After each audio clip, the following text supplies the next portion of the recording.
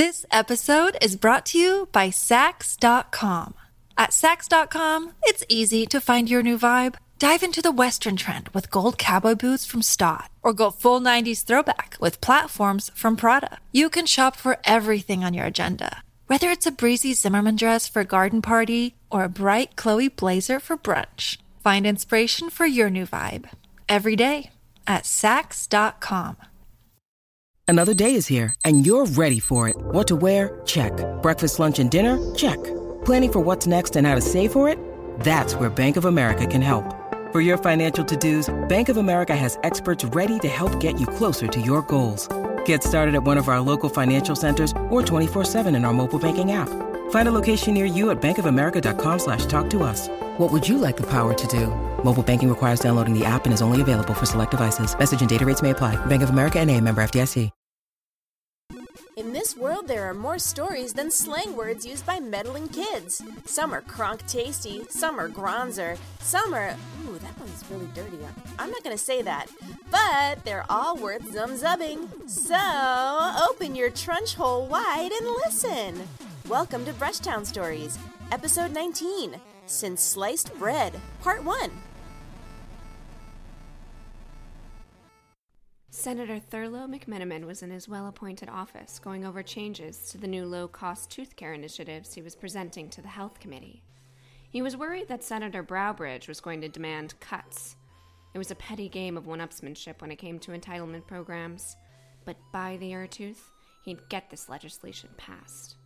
There was a knock on the door, and then his assistant, Ellis Boole, entered. Senator? Ellis asked. Thurlow looked up at him. Boole scowled before he continued. Your sister is here. Thurlow adjusted his glasses and rubbed his chin.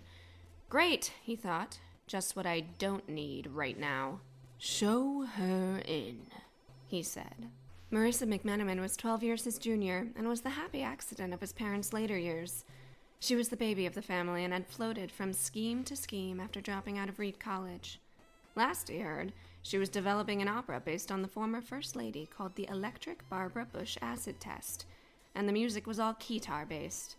Thurlow didn't know what a keytar was, but he was sure it was dumb. Marissa was dressed in ripped jeans and a sweater. Her hair pulled back into a ponytail, she had on heavy eyeliner that gave her eyes a cat-like appearance. Formal dress today? Thurlow said with a frown. You are the worst, she said. I need a favor. The senator put his hands on the desk and pushed out his chair. During the second generation in the post-founding of New Molar, it was Dormish McMenamin who was forced to lead when Horace went to his self-imposed exile. I'm not here for a history lesson. Low. He hated that nickname. Low. But then again, he didn't like nicknames to begin with. In fact, Thurlow wrote a whole essay to the Washington Post opposing the arbitrary shortening of names. A young boy in Delaware wrote him a letter saying it inspired him. Thurlow had framed the letter. Mostly, people only wrote to their senators to complain, so any sort of positive fan mail was a welcome change. But op-eds and fan mail were not the order of the day. He would not let his little sister derail him.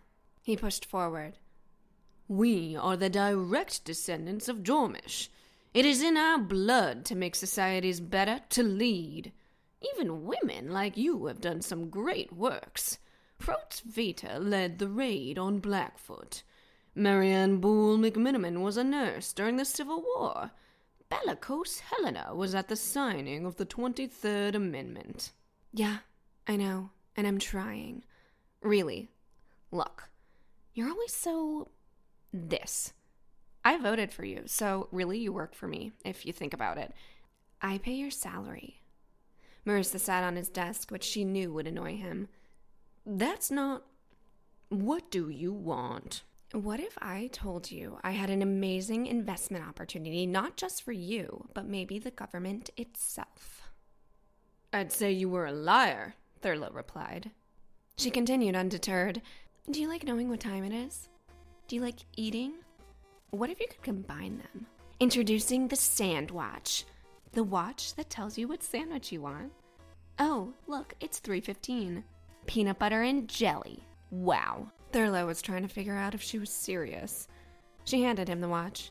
Indeed, there was a PB&J in the center. "This is absurd." He inspected it.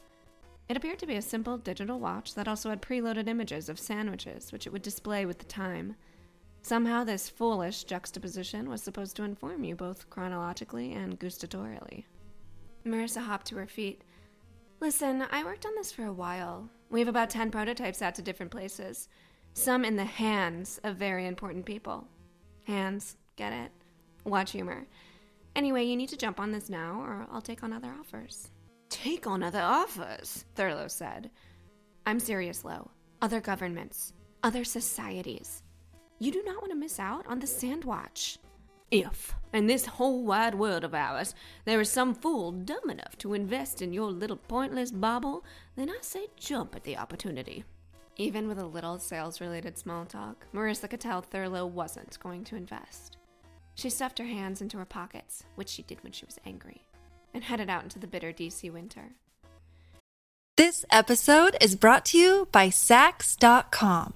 At Sax.com, it's easy to find your new vibe. Dive into the Western trend with gold cowboy boots from Stott, or go full 90s throwback with platforms from Prada. You can shop for everything on your agenda, whether it's a breezy Zimmermann dress for a garden party or a bright Chloe blazer for brunch. Find inspiration for your new vibe every day at Sax.com.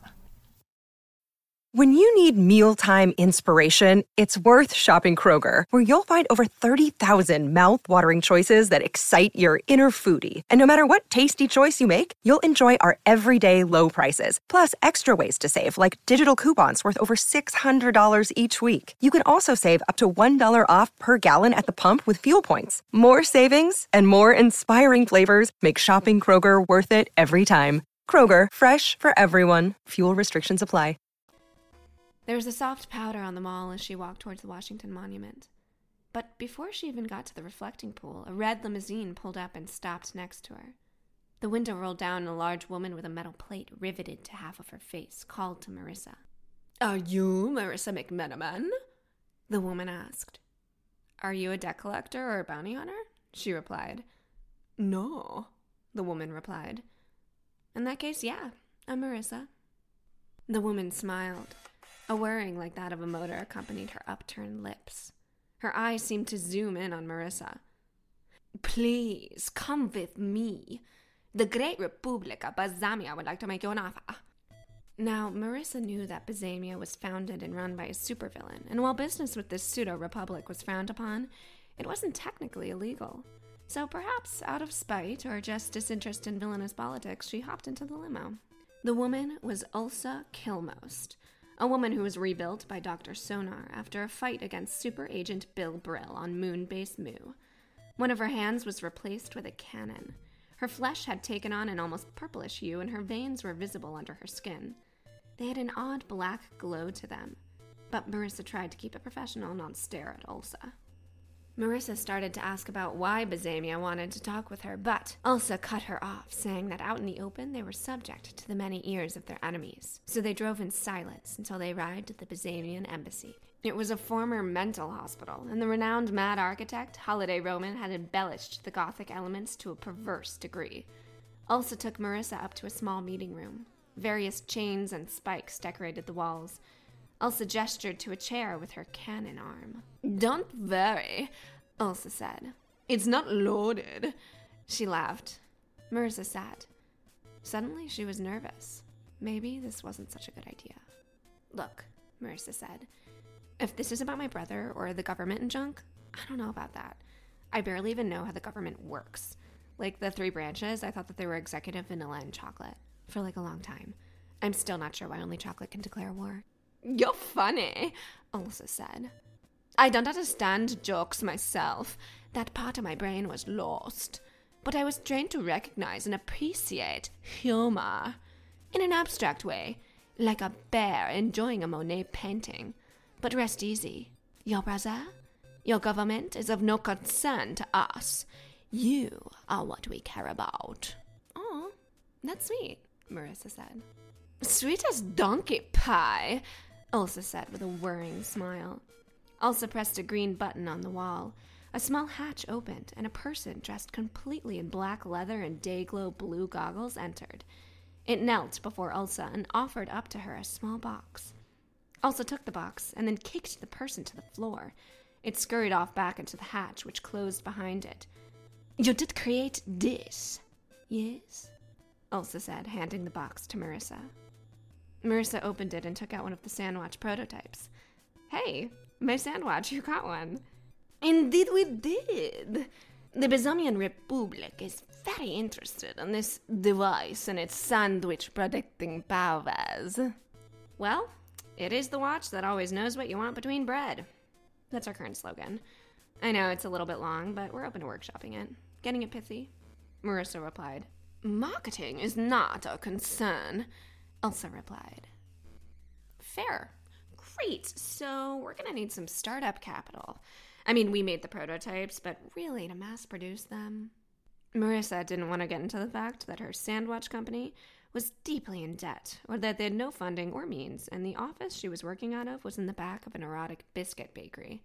And by the back, she meant that she ran an extension cord from the bakery to her car to keep her computer running, and that lately she'd been subsisting on day-old, butt-shaped buttermilk biscuits she found in the dumpster. "Money is of no concern," Elsa said. Marissa perked up at this.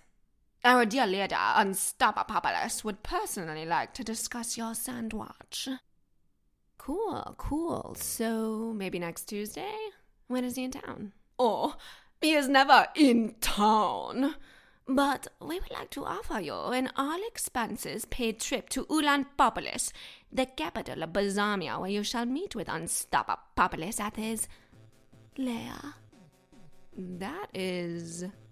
I thought Americans can't visit Bazamia. "Well, we'll have to transfer you in Moldova. And once there, we can issue you a special visa on a visiting diplomat from South Ossetia. It's the same loophole that allowed Johnny Guitar to play Unstoppabilis' birthday bash." Okay, we can do that. And by all expenses, are we talking drinks? Yes. Alcoholic drinks? Yes. Top shelf? Yes. Is there a limit? Like, is this you give me a bunch of drink tickets, but once they're gone, I'm on my own? Or is this like that Gigi Scrumptious black card that gives you infinite macaroni for life? I think you're getting hung up on the details. The devil is in the details. I want all I can drink. Any drink, anytime. No bar closes at 11. No, we won't fill up your tub with gin. If I want a hot tub of whiskey, you say bourbon or rye. That's my terms. Oh, and donuts. Like 8 or 9 donuts. Marissa was proud of her tough negotiating stance. She smirked at Elsa. Elsa's flesh seemed to ripple with a mauve color for a moment, and her eyes flashed green. She put her cannon to her chin and considered before saying, "You are a tough and shrewd negotiator, but we have a deal." And after 2 long flights and a layover at a rather boring airport, Marissa found herself on the crater-pocked shores of the Bazamian lava fields. Jagged rocks burst through the earth as patchy yellow grass died in the heat. What few trees were there seemed dead, their branches seemingly reaching toward the sky as if asking the gods why they were ever born. Marissa clutched her duffel bag and whispered to herself, "I think I really beefed this." Brushtown Stories is a Roy Gold production. It was written by Jonathan Goldberg with music by David Origlieri. Marissa is Annette Hammond. Find out more about the show and cast at podmusical.com. Find out what happens to all your favorite characters on Season 2 of The Fall of the House of Sunshine, coming March 2018. Find out what happens to the character you have a crush on. Yes, we know, it's obvious. But don't worry, we won't tell. On Season 2 of The Fall of the House of Sunshine, coming March 2018. Thanks for listening, and have a suntabulous bicuspid of a day.